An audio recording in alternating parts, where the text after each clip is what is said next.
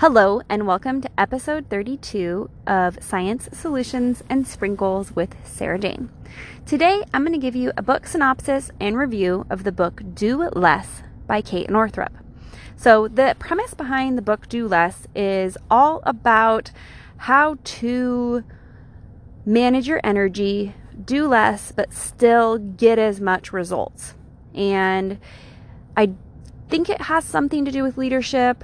It has a little something to do with managing your body and your menstrual cycle. So it very is a good reference for women. There's a lot of reference to menstrual cycles. So she does talk about it can be applied to men if you look at the moon cycles, and I'll get into that. I recommend it to a friend before I had finished it. I do not recommending it unless you've actually read it, because there is so much woo-woo. So I call it my woo-woo warning. Don't recommend it unless you've actually read it. It does have some good information, and I'll kind of go through the layout of the book. And I listened to it on Audible. The idea of do less is interesting to me as a mother. She talks about this from the viewpoint of being a mother. This is not her first book. Kate Northrup is the daughter of Christine Northrup, who wrote Women's Bodies with Women's Wisdom. And I just kind of want to go through the moon cycles, kind of the best things that I got out of it. She talks about the moon cycles and managing your energy. And the premise is that we're all water. And so if the tide is affected by the moon cycles, we are also. And so she looks at the different points that you would be in a menstruation cycle, along with the cycles of the moon and what activities you should do during those times. And this is particularly interesting to me because I'm all about better ways to manage my time. So during the follicular phase of your menstrual cycle, you can look up a chart of what this is, but your follicular phase is the part just after your menstruation. So once menstruation ends, you begin follicular. So we think of things cyclically. So the follicular phase, or the waxing crescent phase of the moon, that's when you should be starting things. That's when you should be brainstorming, planning, all of those things that are a beginning. Think of the follicular or waxing crescent as the beginning. The next phase in the menstrual cycle is ovulation. After the moon has gone full waxing, you go to the full moon, right? Waxing is it's building on. So full moon. When it's around the full moon time, that's when you should be connecting with people, or so she asserts. Connecting with people, getting out there, doing more collaboration and communication. And this is especially hilarious to me because when I worked retail, the full moon was like, oh man, the crazies are out, right? So it surprises me that she would suggest to connect with people, because people are usually weird around this time, at least from my personal experience. So again, ovulation or full moon, connecting, getting out there, collaboration, communication. Next phase after ovulation or the full moon, we get into the luteal phase. So your body's getting ready for menstruation, right? The building up of the uterine lining, or the waning crescent. So when the moon is getting smaller, to go through the whole process again, right? It's not that the moon's actually getting smaller.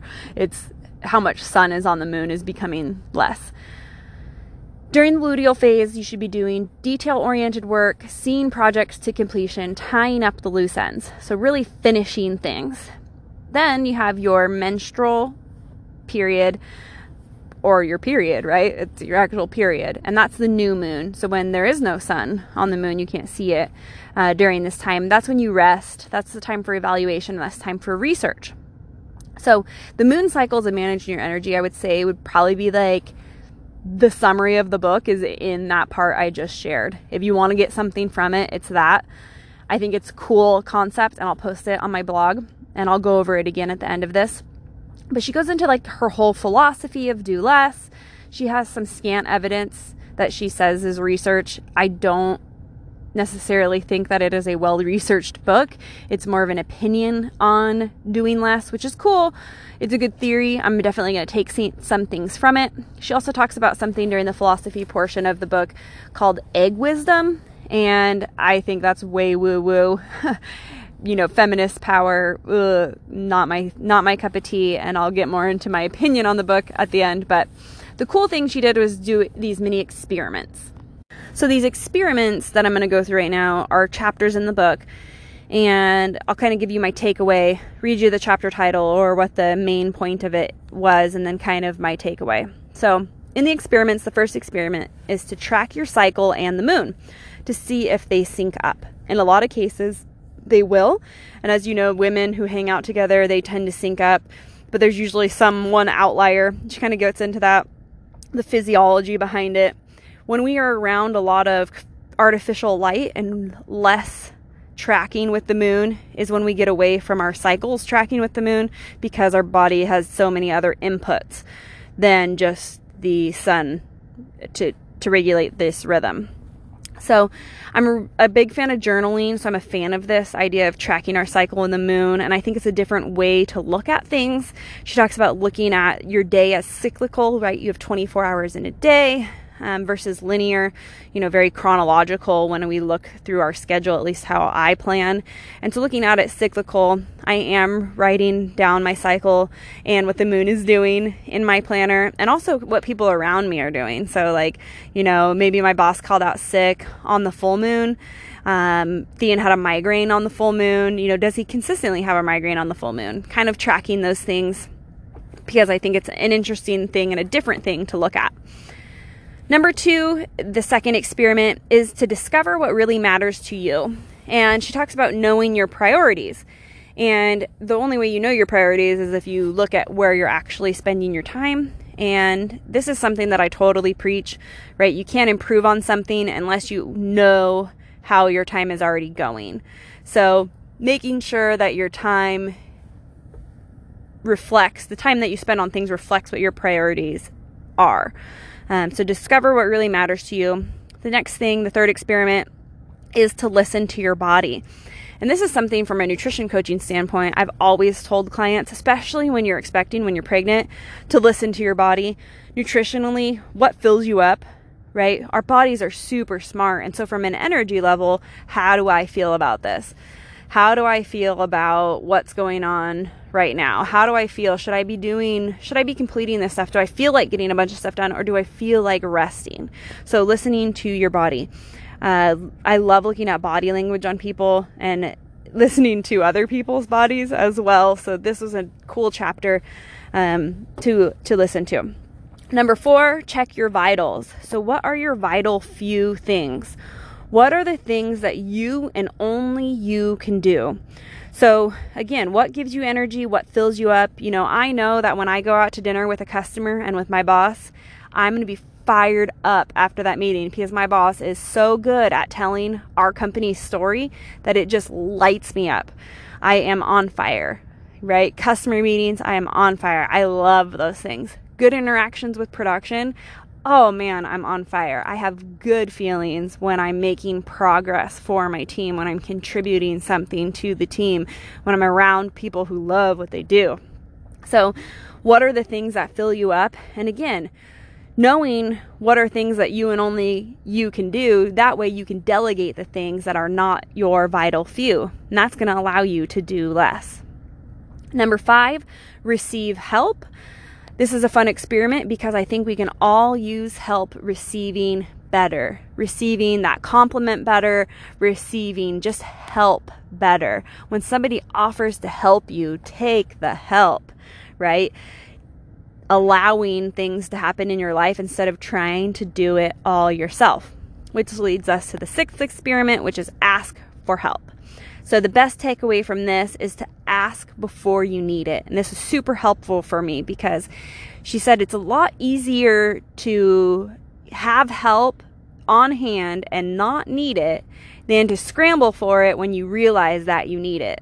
So ask for help before you need it. That way you can tell someone, hey, I thought I would need more help, but it looks like I can handle it. And I think that's a very helpful thing to help you do less, is to ask for help before you need it. Number 7 experiment is to simplify. So simplify not just in time, right, your schedule, but simplify in stuff. The less clutter you have, the less you have to manage. So simplifying stuff is a freeing way to do less. Chapter 8, manage your energy. That's when I already read you out the moon cycles, and I'll recap those again at the end a little bit quicker because again, that's my best takeaway, was this number 8 experiment on the moon cycles and managing your energy. Number 9, she talks about making sleep a spiritual practice, because when you're well rested, it makes it easier for you to function at a higher level and to be able to do less. So I also discovered this after reading The Power of When, which is a book written by the sleep doctor, Dr. Michael Breus. And he has a book, again, The Power of When, which is a very powerful book, but really talks about knowing when you should sleep. And he talks about managing your energy from the standpoint of what time of day to do things. So she says in her experiment, make sleep a spiritual practice, something I already do. Number 10, become a time bender. This chapter was a little woo-woo for me. Talks about how I could summarize it, at least, is to get in flow. So when are the times that you're doing something that the time just flies by? How can you experience flow more often, right? By doing the things that are vital to you. She talks about changing the way you think about time, in the sense that the more you worry about time, the less you have.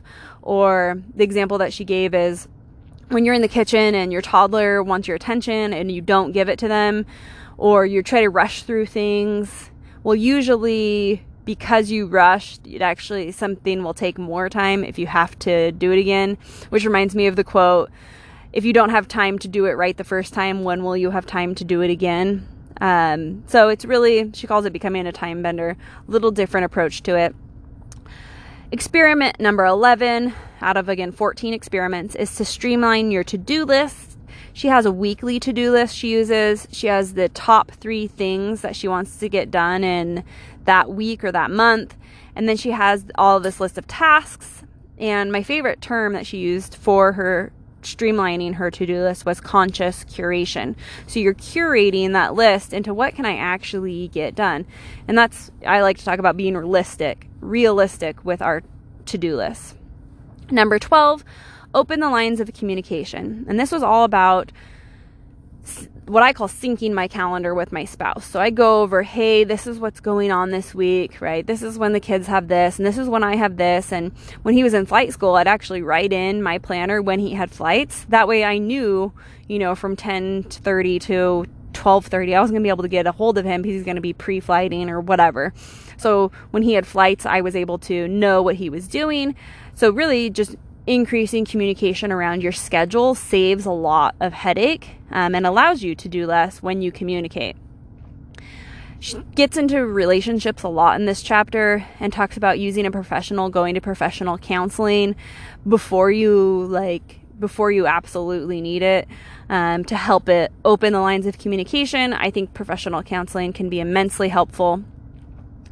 Chapter 13, she talks about surrender. So the question that I wrote down for this is, what are you trying to control right now that you cannot control, right? How often do we as women try to control things that are out of our scope, things that we cannot even affect? I do this all the time. So that leads right into experiment number 14, let it be enough. So again, this was a really interesting to go through all these experiments. Overall, I got out of it to be present, to be more present in what's going on with my kids, to be more present, paying attention to how I feel. I'm going to read through the moon cycles again, just because that's probably the most key takeaway, and I'll post it on my blog. So the follicular phase of your menstrual cycle, or the waxing crescent, is when you should start things, you do brainstorming, you do planning. Ovulation or full moon, connecting with people, getting out there, collaboration, communication. Luteal or waning crescent, that's when you do your detail-oriented work, you see projects to completion, and you tie up those loose ends. Menstrual or new moon, that's time for rest, evaluation, and research. So in the end, I think this book is really cool. I loved it because I think that we're all energetic beings, and she talks about we're all water, so we're affected by the moon. I think that's interesting. I didn't like it because some of the political comments, some of the feminism that I don't think are necessarily helpful for people.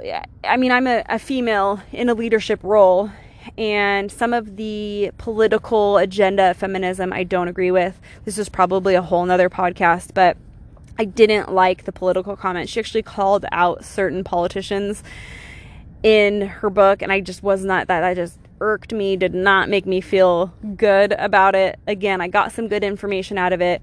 But again, if you're going to recommend this book, I recommend listening to it yourself or reading it yourself before you do so. Again, this is a book review and synopsis of Do Less by Kate Northrup. This is Sarah Jane Widener of Science Solutions and Sprinkles. I will post the moon cycles and managing your energy on my blog at sprinkles.com, SSSPRINKLES, sprinkles.com. This is episode 32.